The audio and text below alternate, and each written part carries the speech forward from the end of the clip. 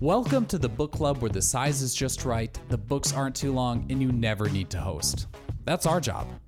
We bring best-selling and award-winning writers of every genre to Twin Cities metro area libraries to share their stories, discuss their work, and answer those burning questions you've always wanted to ask your favorite authors. This is a book club where we don't have to argue about what the author meant. They can tell us. The book club that doesn't require a clean house or wine and cheese. And in this book club, if you haven't read the book, it's all right. Although, we hope you'll be inspired to pick it up next time you're in the library. I'm your host, Slade Kemet, and you can consider the book club rewritten, because this is Club Book.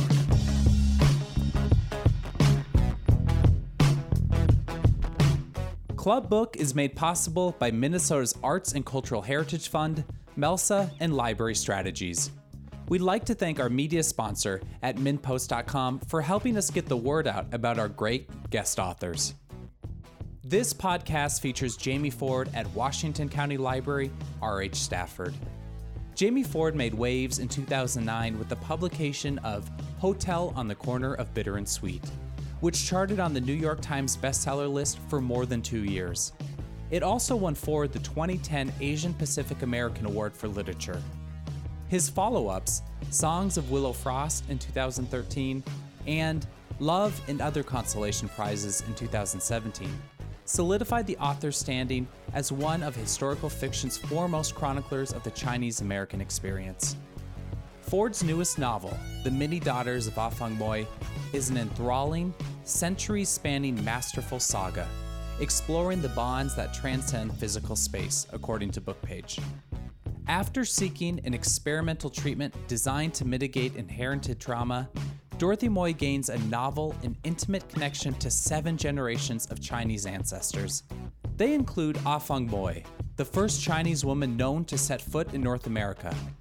Among other honors, The Many Daughters of Ah Feng Moi was selected by the Today Show for its popular Read with Jenna book club.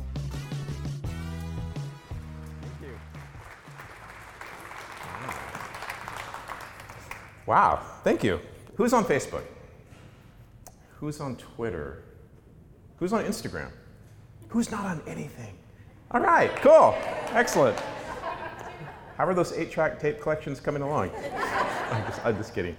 Another question, and there's no right or wrong answer, but it helps me shepherd this discussion a little bit. Who's read my first novel, Hotel on the Corner of Bitter and Sweet? All right, cool. We don't have to talk about that now.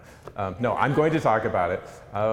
But the book came out like 12 years ago, and I'm really known for that book, and people are sort of emotionally connected to me with that book. And so now I have a new appreciation for when like the Eagles go out to do a concert, and like, I wrote this spring, and they're like, boo, Hotel California. I understand that. Because so many people know me through Hotel, and that book is still doing its thing. I tend to give the Hotel update. That book has a career, and I'm just along for the ride. And I stole that from Pamela Anderson, who said, my boobs have a career, I'm just along for the ride. It's apropos in both instances. And that's not American Sign Language for boobs, but it could be. Things that have gone on with Hotel.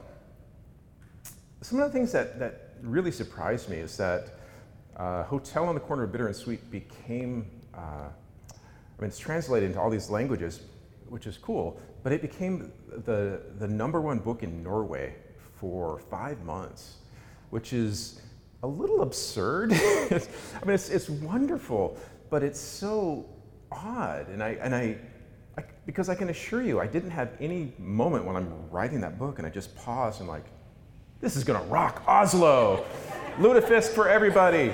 But I did. I ended up doing 2 lengthy book tours in Norway in winter. They read a lot of books in the wintertime, not unlike here, not unlike Seattle. But yeah, and the one thing, one of the most memorable things, many memorable things about Norway, but I'm there for I think my second night, and my Norwegian publicist, he's like, okay, I want to take you out to dinner. We have this new restaurant. It has this really cool food. It's called a taco. So tacos are in Norway, and obviously it's a very big deal. So the other thing that happened with Hotel on the Corner of Bitter and Sweet is it's read widely in schools now, nationwide. It's read overseas. I've been invited to speak to 6 high schools in Switzerland who are reading that. And it's weird to grow up and become homework, truly. It's not something I ever planned for myself or that book. And the way it happened with me is, it wasn't like, okay, last week no schools are reading it, and now next week 300 schools are reading it. It was this slow, evolving process. And the way I first became aware of it was through summer reading. What happened was, a lot of teachers had read it for fun, for pleasure, for their book clubs. And then they thought, okay, I can get this approved to add it to our summer reading list. And it grew from there. Now it's required reading in a number of states. But the way I found out about it was through summer reading. And the thing is, I know how summer reading works because I raised a house full of teenagers. And if you have raised teenagers, you kind of know how this works. You get that summer reading list on the last day of school, and it goes in their backpack. The backpack goes in the corner of the room. It collects dust all summer long. And then maybe a week before school is set to begin, they dig it out, and they all go to this website called sparknotes.com. And I'm not there, but I am on the internet. I am on social media. And so they track me down. Now every year, at the tail end of August, I just get bombed with emails from high school students. And they say these heartwarming things. They're like, Mr. Ford, I loved your book. My favorite book of all time is Motel on the Corner of Sweet and Sour. If you could just answer these 12 questions for me, I'd appreciate it. I never answer their specific questions. I always respond, because their questions are usually something like, what's the theme of your book? And I'm like, the theme is turn off the Xbox. Say hi to your teacher for me. But this happening took a sharp turn when my own daughter was assigned my book in high school. It's not cool when your dad is your homework and your friends are assigned your dad's book. It's far from it. And so what my daughter, Krissa, did was she went out onto the internet, she went out onto Twitter, and she found all these tweets from high school students tweeting about my book. And because she found endless joy sharing these with me, I'm going to share some with you. These are actual tweets from actual high school students. Real tweets. This is from Mariah Cobb. And Mariah tweets, "Nobody read Hotel on the Corner of Bitter and Sweet. It'll slowly tear out your heart and you'll cry your eyes out. Hashtag stupid English class." That's good. This is from Nicholas Reed, and you can, in the front you can see this is all caps. So this young man is just shouting out to the void, "Who has a study guide for Hotel on the Corner of Bitter and Sweet? SparkNotes didn't have it. Hashtag this is an emergency." That's good. This is from Morgan Gaccioni, and Morgan tweets, "Anyone want to give me a good summary of Hotel on the Corner of Bitter and Sweet? I'm willing to pay in cash." Good side hustle for somebody out there. I love this one. This is from Alana. And Alana's Twitter name is Banana Alana. It's so cute. And what cute little Banana Alana is tweeting is, "I would rather read Animal Farm every day of my whole life than effing read Hotel on the Corner of Bitter and Sweet." She didn't say effing, she just spelled it out. And this last one, this is from Emma. "More like Hotel on the Corner of This Book Sucks Boulevard." It's okay. What Emma doesn't realize is I'm fueled creatively by the angst of teenagers. So when Emma gets that pimple on prom night, it just gets stronger. It's okay. And I have to share this one. This one, I've had book reviews. I've had interviews. There's thousands and thousands of reviews of my books online. I will never have anything as incredible as this. And this is a long message that came through Instagram from a high school student. Dear Jamie Ford, the book Hotel on the Corner, Bitter and Sweet was a really good book up until page 369. You sick, twisted bitch. I hate you so much. Why? Why, Jay, why? Why you do that? Why you make me cry in the car on the way to ziplining? Why would you do that to all the people who are forced to read this crappy book? At first I hated the book, but then Keiko and Henry made me almost tolerate the book. But no, you had to put in Ethel, that witch and pathetic, backstabbing, heartbreaking stealer of how the book was supposed to end. Page 369 broke my heart, like more than when my lizard died. And do you know how much I died when my lizard died? Try almost actually dying. So the only way to make it up to me is to make a sequel and make sure that Henry and Keiko end up together and have awesome Chinese and Japanese babies. P.S. I don't mean to be mean or anything, this is just my opinion. It doesn't get better than that, you know, or more memorable. And I'm sharing some of the salacious ones with you, but I do get just as many, if not more, and they're of another type. And I love when I get a tweet and it's a dude, because young boys in high school, they're considered resistant readers to the publishing industry. They're really hard to reach. You know, young boys in high school, they've got video games and they've got sports and they've got hormones. A lot going on with those guys. But when I get a tweet and I can see the guy's photo and he's wearing his football jersey, he probably just made varsity, and he tweets something like, "This is the first time I was forced to read a book that I actually loved." Yeah, that's a moment. I mean, it's nice to have a best-selling book, but if I can reach a resistant reader in high school, I feel like I've done some good work as an author. But I'm here to talk to you about a new book, The Many Daughters of Afong Moy. Wow, this has been a journey with this book. The book is about, I'm trying to think of the book is fairly complex, and so we've struggled to describe this book because it's historical, it's speculative, there's some magical realism, there's soft sci-fi, there's 6 time periods, there's 6 point of view characters, there's a lot of moving pieces. But like 4 days ago, I described it on Twitter as, it's about inherited trauma, but also a love story. And that tweet was liked 17,000 times. So evidently, that's how I'm going to describe this book from now on. It is. The book is about inherited trauma. It's about, the long term for this is transgenerational epigenetic inheritance, or epigenetics. And when we think of genetic inheritance, we think of the physical things, eye color, hair color, things of that nature.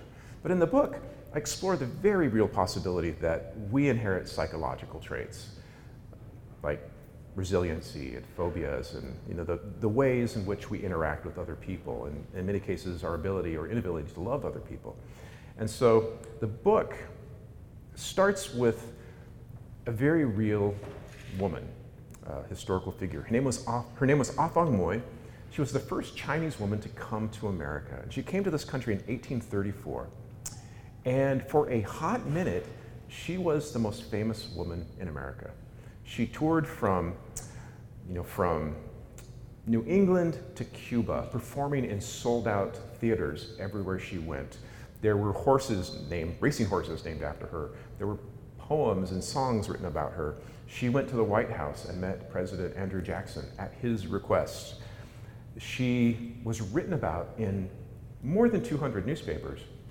And all of that excitement, it really hides or obfuscates the fact that Chinese women couldn't leave China at that time. And if they did, if they returned, their punishment was death. And so it's not likely that she was here like Nellie Bly, like this world traveler. She wasn't here as a cultural ambassador. It's more likely that she was sold into this service. And here she is in this country, a stranger in a strange land, with very little hope of ever going home. And in all of the newspaper articles about her, we never hear from her. It's always in the voice of the people who are promoting her, the people who have monetized her otherness. She would perform, she would sing in Chinese, she wore traditional Chinese clothing, and she had bound feet, which was, it was kind of a sideshow attraction because of that.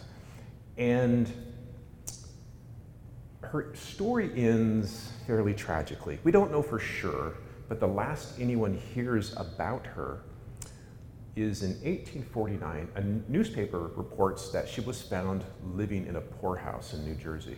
It's the last anyone hears about this very famous woman. And I've been fascinated with her for a long time.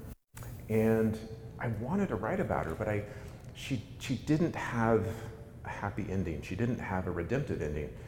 And she didn't have a voice. And when I went down the rabbit hole of epigenetics, I realized I could give her fictional descendants. And her trauma, her abandonment, her pain can be worked out through those descendants. Those descendants can give her a voice, and those descendants can, in many ways, redeem her story. And that's what I've done in this book. In the book, I have my first 3 books, they're all set in Seattle. This book is, I call this book my big box of crayons, because it goes everywhere. It's Baltimore, it's San Francisco, it's Seattle, it's China, it's England. And I have all these different characters who are all these fictional descendants. There's a character named Fei Moi, who is a Chinese nurse working with the Flying Tigers in China during World War II. There's Zoe Moi, who is a student at a very bohemian school in England in the 20s and 30s called Summerhill. There's a contemporary storyline set in 2014. But there was one storyline that really jumped out as I was writing it. Part of the book is set in San Francisco around the year 1900, and with a descendant there named Lai King Moi. In San Francisco at that time, they had a plague epidemic for 4 years. And so I'm writing about a plague epidemic during a global pandemic. And it doesn't appear in the book, but I have to do all this research. And in my research, I learned that during this plague epidemic, the governor of California, a man named Henry Gage, would not acknowledge that this was happening because he was afraid it would hurt California's economy and it would hurt his chance for re-election. There was a doctor with a vaccine, and the doctor and the politician had a war of words in the press with the politician accusing the doctor of having a profit motive, he's a quack, he's just trying to scare people. Does this sound at all familiar? This was 120 years ago, and I'm writing about this, and it's playing out in reality. So there may be more to this epigenetics than we can bear if we keep repeating these cycles. What I'm going to do is I'm going to read a little bit here, and then we'll talk some more. When I do these events, I don't read very much. I might read a page or two, and the reason, well, there's many reasons why I keep my readings very short, but one of the more memorable reasons was I did an event in Florida, and I was about to read, and this lovely woman in the back with cotton hair stood up and yelled, "We already know how to read!" And it's awesome when that happens. I was so charmed by her, honestly. I gave her a hug afterwards.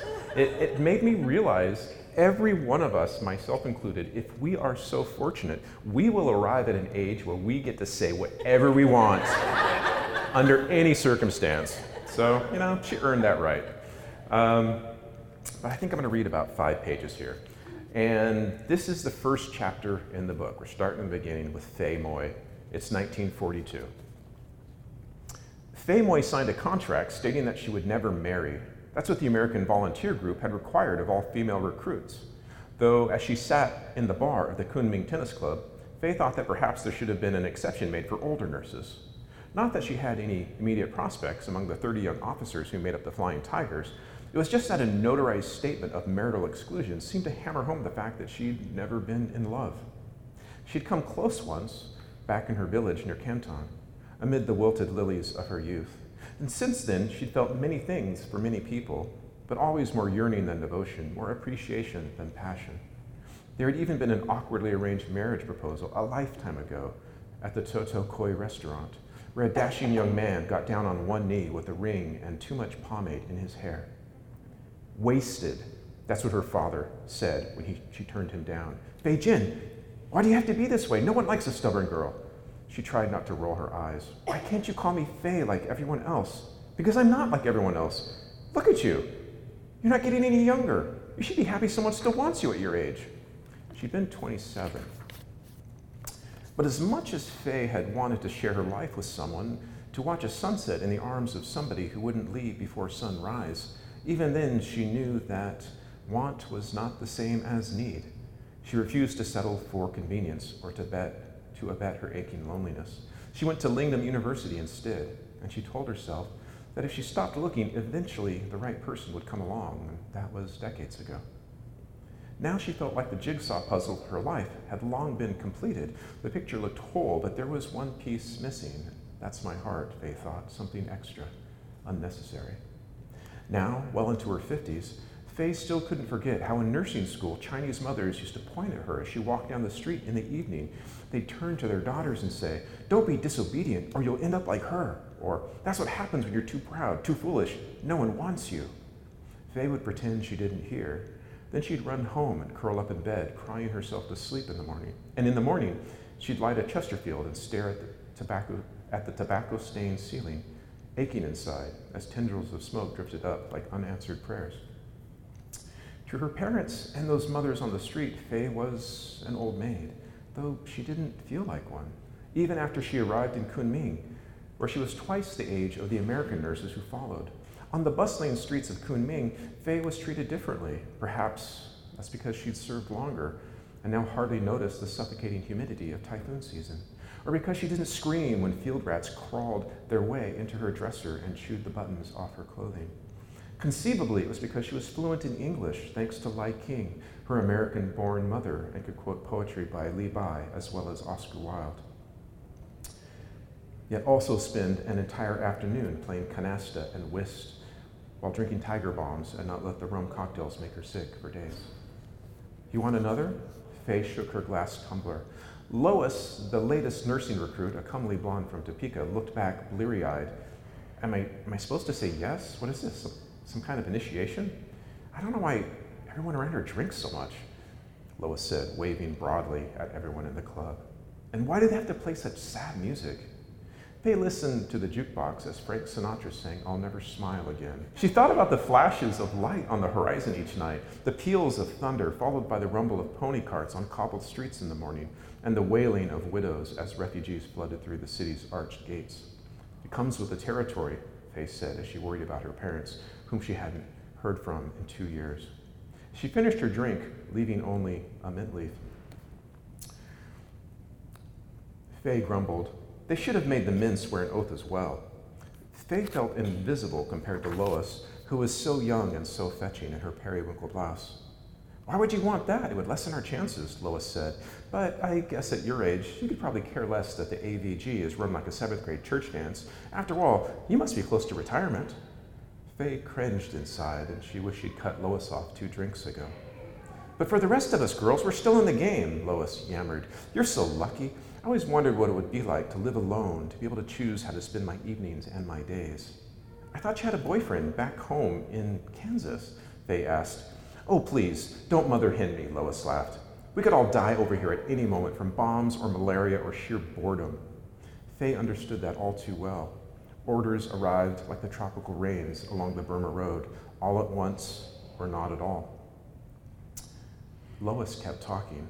"If I'd wanted to settle down, I wouldn't have traveled halfway around the world to take this job. It's not paradise, but it's more exciting than watching the tumbleweed races back home. Besides, you only get one life, you know." Fei remembered feeling just as eager years ago, restless and weary of her parents' disappointment. She left her hospital job and sailed from Canton to Rangoon aboard the Jägersfontein, an ocean liner with a swimming pool and an orchestra.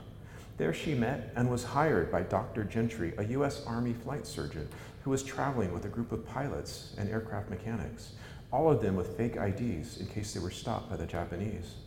Fei had been excited but also nervous to join the Americans. especially when she heard the Japanese had issued orders to kill all Chinese doctors and nurses caught fleeing the occupied cities.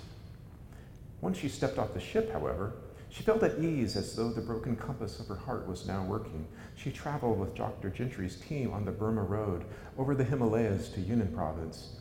There, her magnetic north led her on muddy roads past water buffalo and roadside statues of the Buddha, towards something unknown but oddly hopeful. Here in Kunming, she felt complete, even as the world around her was on fire. "I thought you were going to buy me another drink," Lois said. Faye cocked her head, eyes toward the ceiling. "Fine," Lois said. "I'll go get one myself." "Wait!" Faye grabbed Lois's arm. "Do you hear that?" "I don't hear a thing." Faye watched as the bartender quickly unplugged the jukebox, which elicited a round of groans from drunken patrons. Their protest diminished as one by one they heard the sound of an air raid siren.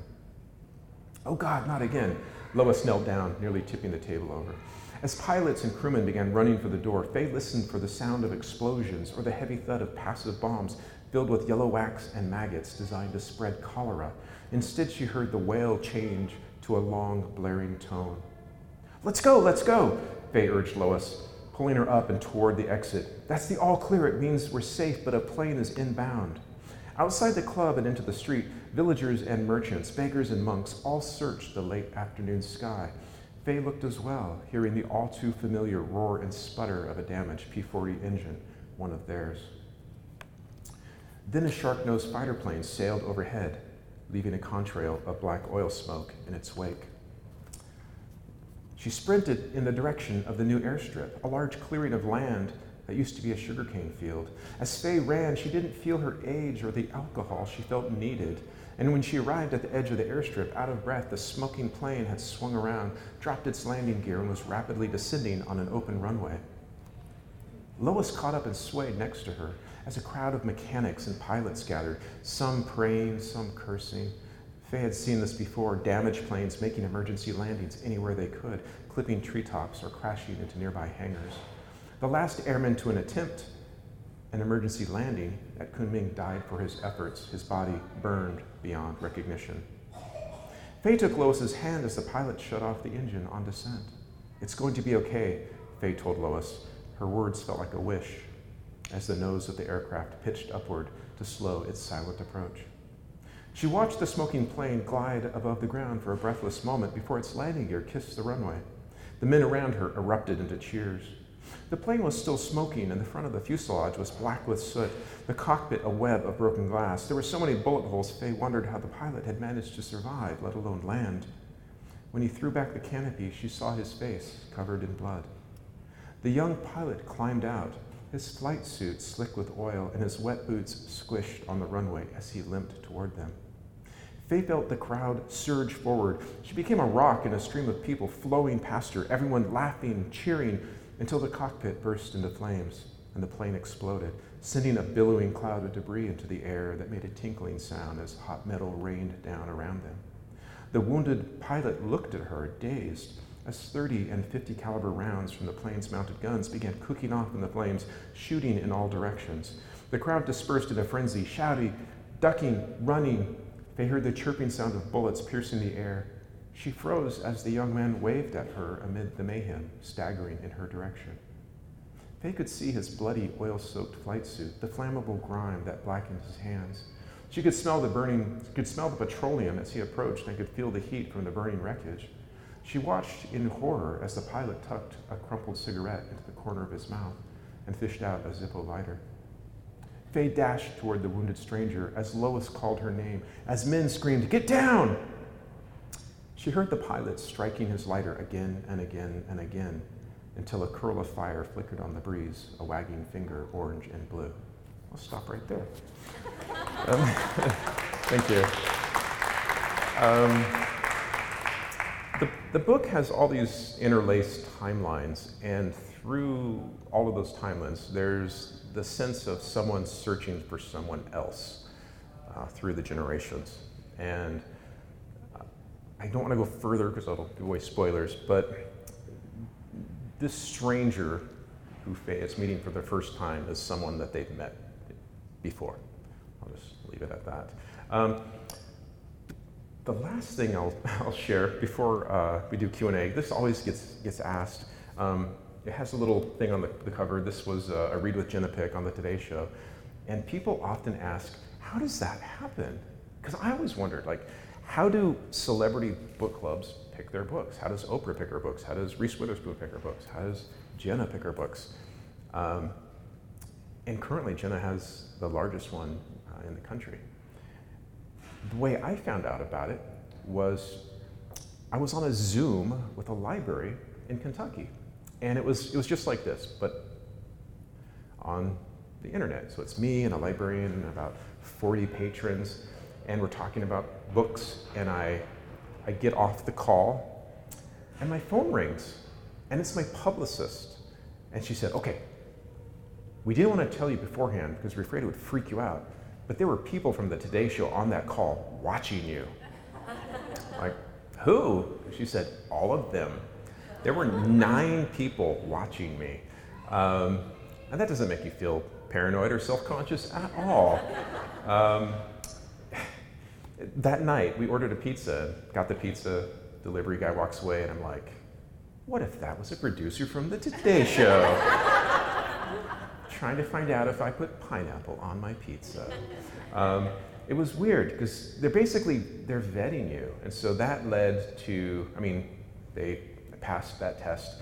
Then I had a Zoom meeting with a smaller group of producers, and they just want to make sure you're housebroken for national television, national morning television, that you're not going to go on the show and just be like, I want to talk about QAnon or something like that. They just want to know you're stable, so they're asking me these questions about my life, my kids, my wife, my parents. They want to know this 360-degree view of who I am, and I'm like, okay, I can sum up who I am in one sentence. They're like, okay. I said, in the 4th grade, my parents sent me to poetry camp, and they're like, yeah, I would know who this guy is. Collected comic books, yes. Played Dungeons and Dragons, yes. Had an imaginary girlfriend in high school, yes. And then I finally, had my meeting with Jenna, and she's super cool. When I went on the Today Show, everyone's like, you're so relaxed. It's because we'd had many conversations before that. And Jenna actually has formed a production company and has optioned this book, hopefully to be produced by Universal. So it's been amazing. The journey of this book has been weird because, I'll tell you some accolades. It's not a humble brag or a brag. There's a reason. It was Jenna's pick. It was optioned for film even before the book was published. It was Costco's pick, Target's pick. It was the Indie Next list. All the independent bookstores in the country vote on their favorite books that are coming out, and it was their top book for August. I was in Times Square, and there's a billboard with the book. I'm only sharing this with you because my previous publisher didn't want this book. I left Random House for Simon & Schuster. My previous books had created a box of expectation, and they wanted me to stay in the box, and I just didn't want to do that. So jumped out of the box, published this. This was the first time in my career I didn't have a publisher, an editor, or a book contract. It's like starting over again. But it worked out. And now I need to write a memoir just called Schadenfreude, my life in publishing.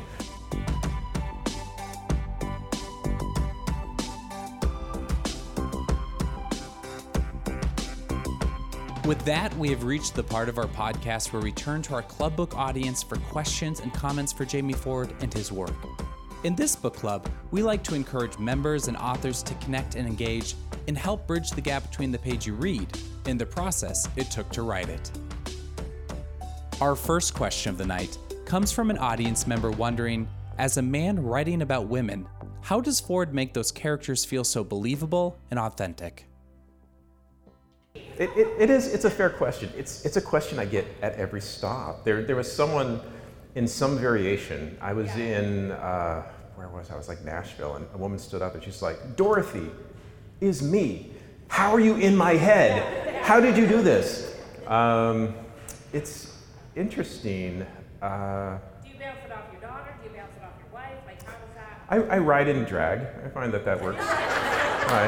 My drag name is. You can move on now. Yeah, my drag name is Amy Tantric. So no. My second book, Songs of Willow Frost, because I really have the main character is a female protagonist, and that was the book where I started to get that reputation. I'd walk into interviews, my name's Jamie, and they'd look up and they're like, "You're a guy." And I'm like, "Sorry, I have a Y chromosome, I can't help it." For me, I was that kid. I lived in Ashland, Oregon until I was 12. It was a theater town. I went to poetry camp. I was that boy in high school that I cried at sad movies and sad songs. All your friends were girls. Yeah. I get it. And when you're the boy who cries at like sad movies in high school, that's not an asset. High school is like, for boys, is like how much can you bench press, how far can you throw a football. But when I became a writer, all the things I thought were my weaknesses as a kid became my superpowers. And so even looking back, because I've had so many of these questions, I've had to think about it. In high school, I took electives that generally only young women took. And I didn't know that when I signed up for them. So I'd look at my electives and like, okay, I've got auto shop and metal shop. I wasn't that interested, but I'm like, oh, cool, practical family living, that sounds interesting. It's a class where you carry the baby around, And I walk in, it's like me, the one queer boy who was out, and 28 young women. And I don't know, I think, I'm gonna slide this over a little bit. I think today they would describe it as having a larger than average emotional IQ. This audience member asks if Ford does his own research, or does he share that workload? It's just me. It's all me. I interview people. I read scientific papers. I travel and spend time in the archives of historical societies and museums and things like that. It's me. The first person to read the draft is my wife, and then it goes to my editor. So I don't even send it to my agent first. It goes me, wife, editor. That's how it goes. I don't have sensitivity readers. I don't have. The writer has to be sensitive enough to do that, I think, or you shouldn't be writing it. But I like research. I could do that to the exclusion of writing. It's fun. It's like, basically research for me, it's like, everyone here probably has that moment where you need to look something up, you go to Wikipedia, and then you click on something, and like 90 minutes later, you're reading about something wildly unrelated.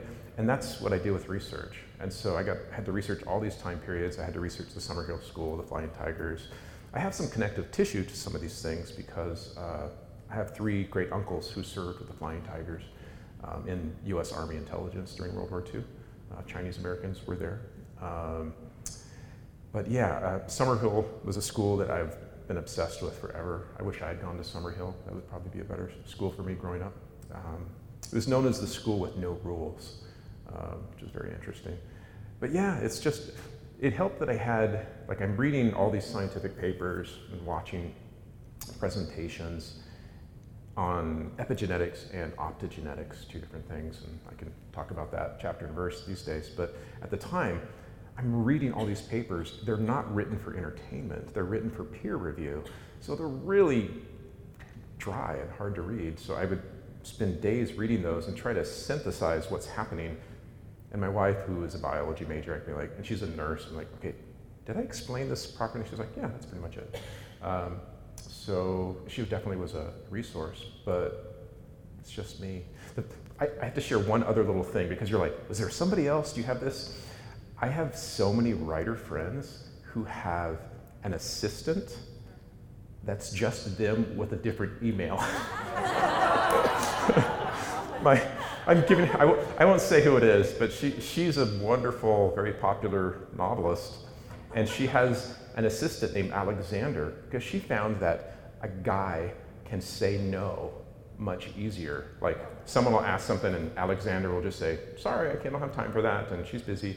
And so yeah, Alexander is actually her. This question is about where Jamie Ford's ideas come from.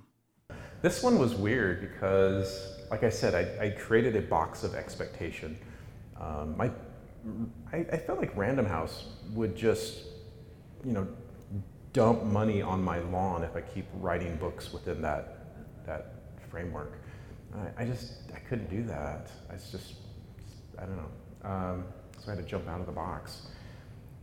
But I wasn't quite there. I went to an artist residency north of Chicago called Ragdale. And I walked in with something I was working on that I wasn't in love with it, but I'm like, okay, this is what they want me to work on. And another author who we're friends, we had met before this, she saw me. She's just like, she just pulled me aside and diagnosed me, in 5 minutes. She's like, put this away. She's like, I can tell you don't love it. Divorce yourself from the expectations of everybody else, get back to writing for yourself. And I did, and I stayed there. I wrote an 8-page synopsis that became this book. And in that synopsis, I had all the characters, all their arcs. I had all these things floating around in my head. It was just I had the time and the space to put them all together and make it work. And I stayed in the room. It's the Blue Room. They call it the Lucky Room. I think they call it the Lucky Room because it's where the founder of this artist residency actually died. So instead of like the Room of Death, it's the Lucky Room. It's just rebranding. But authors who have started books in that room have had good success. Another one that started in that room was Time Traveler's Wife. So a lot of good things happen in the Lucky Room. So that's part of it. This audience member asks about Ford's unique approach to the acknowledgement section of Afang Moy. Yeah, the acknowledgements and the author's note, they're always boring. I'm like, I want to make this readable, that someone would actually want to read it and actually serve up some information that helps, When you read a good book, you have a book hangover, and that sort of helps with the book hangover. Our next question is how Ford's interest in epigenetic research, especially inherited trauma, first came about. Research varies for books. Like my previous books, it's like 6 months to 8 months. This one, maybe less, but I had read so many things for pleasure that I had already, and when I read them, I make notes all over the pages. I just write on the paper. So I had read books about Afang Moy, I had read books about the plague in San Francisco, I probably read 10 books about Summerhill. So over the last 7 or 8 years, I had sort of been storing that information. So most of my research was just about epigenetics and optogenetics. If you're wondering what optogenetics is, epigenetics is a really cool study done at Emory University in 2013 where they showed that one traumatic event had been transmitted across 5 generations of lab animals. Optogenetics happened a year later at MIT where a group of scientists transplanted a memory from one lab animal to another. I can explain after this how all that happened, but I combined those two things in a future context for the book. What got me interested in that was Van Halen. Someone gave me this shirt because I talk about Van Halen, it's in my author's note.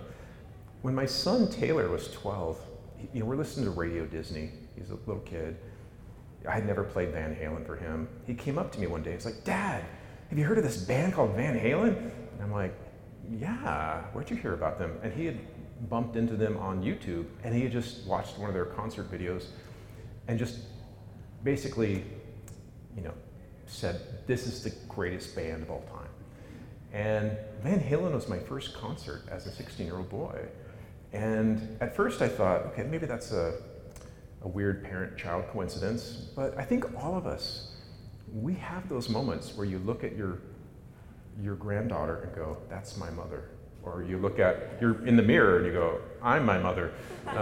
Or, you look at my son and like, my dad used to sit exactly the way he's sitting, those kind of things. And I always felt like there's more connection. There's nature and nurture, but I think there's probably more nature than we want to admit. because it robs us of our free agency if we really buy into that. So that's where it came from, Van Halen. Yeah, as I've been traveling, people have been giving me Van Halen stuff, so it just seemed like I might as well wear it. Another audience member inquires about Ford's writing process when creating interwoven narratives. My previous books are split narratives. There's 2 time periods, and those I write start to finish. I just ping pong back and forth as I go. I tried to do this with this book. It's just too complicated. It's like juggling 3 balls and someone throws in a chainsaw and a brick and a kitten, and like you just can't keep it all in the air. So about 100 pages into the book, I just had to stop and really roughly write all the narratives, and then weave them together, and then basically rewrite all of it at that point. And even then, I wasn't sure if I was able to stick the landing. I wasn't sure if this was going to work, but it seems to be making a lot of people happy. This question asker wonders why Ford, a successful historical fiction novelist, decided to try his hand at speculative fiction. Speculative fiction, the difference between science fiction and speculative fiction: science fiction is rooted strictly in science. Speculative fiction is just a future context. It could be future society, government, religion, just like what's the future look like as you're walking around. Speculative fiction is actually, it's kind of my mother tongue. It's like my first love. As a young lad and even as a grown man, I read so much spec fic. There's a very famous speculative fiction author named Harlan Ellison, very popular in the 50s, 60s, and 70s. And when I had some publishing success, I contacted Harlan and I bought his first typewriter. So speculative, yeah, it's so wonderful to have. And then I became good friends with Harlan for for a while there until he passed. But yeah, speculative fiction has always been in me. Hotel in the Corner of Bitter and Sweet was so much about me figuring out who I was as someone who's half Chinese and understanding my father and stuff like that. But I always wanted to write something that was historical and futuristic in the same book. So this was the hope, the dream. A little scary there at first, but we made it. The last question of the night comes from an audience member noting that during the pandemic, we saw an upsurge in prejudice and racist attacks against Asian Americans. This is something Ford has written about before. What are his thoughts on the current environment? Yeah, it actually kind of appears in this book because with that plague epidemic in the late 1800s, they blamed the Chinese as well. They blamed Chinatown. They roped off Chinatown, kept Chinese people there, kept all people of color, black people there, but the white people would come and go past the quarantine as though they couldn't possibly catch it. It was like when there was all these assaults, these random assaults on Chinese Americans, and kind of certain news pundits, they just make hay. They make money dividing people, whether they actually believe that or not. I doubt. They're just, they stir it up for profits. But yeah, there was a lot of hostility to Chinese people in both time periods. And so I did. I set that story there in Chinatown and kind of described some of the things that were going on. Thank you for having me. Oh my gosh, thank you.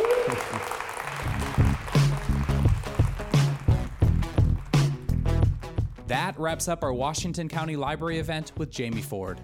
Make sure to catch our next podcast with Mohsin Hamid. British Pakistani novelist Mohsin Hamid's international bestsellers include The Reluctant Fundamentalist, Exit West, and How to Get Filthy Rich in Rising Asia. His latest, The Last White Man, is a reimagining of Franz Kafka's classic novella, The Metamorphosis. Visit us online at clubbook.org for details on past and present seasons, sign up for our e-newsletter, check out our calendar, and so much more. Stay up to date with all of our events at our Club Book Facebook page. If you're on Twitter, find us using the handle ClubBookMN. And if you enjoy these free Club Book events and podcasts, remember to share them with your friends. They just may too. Thanks again to all those who make Club Book possible, including MELSA, Library Strategies, and Minnesota's Arts and Cultural Heritage Fund. Our sponsors include MinnPost and Red Balloon Bookshop, where you can purchase all the books featured in Club Book. Finally, a very special thank you to all the libraries hosting events this season. That's it for Club Book, the coolest club in town. We'll see you at the library.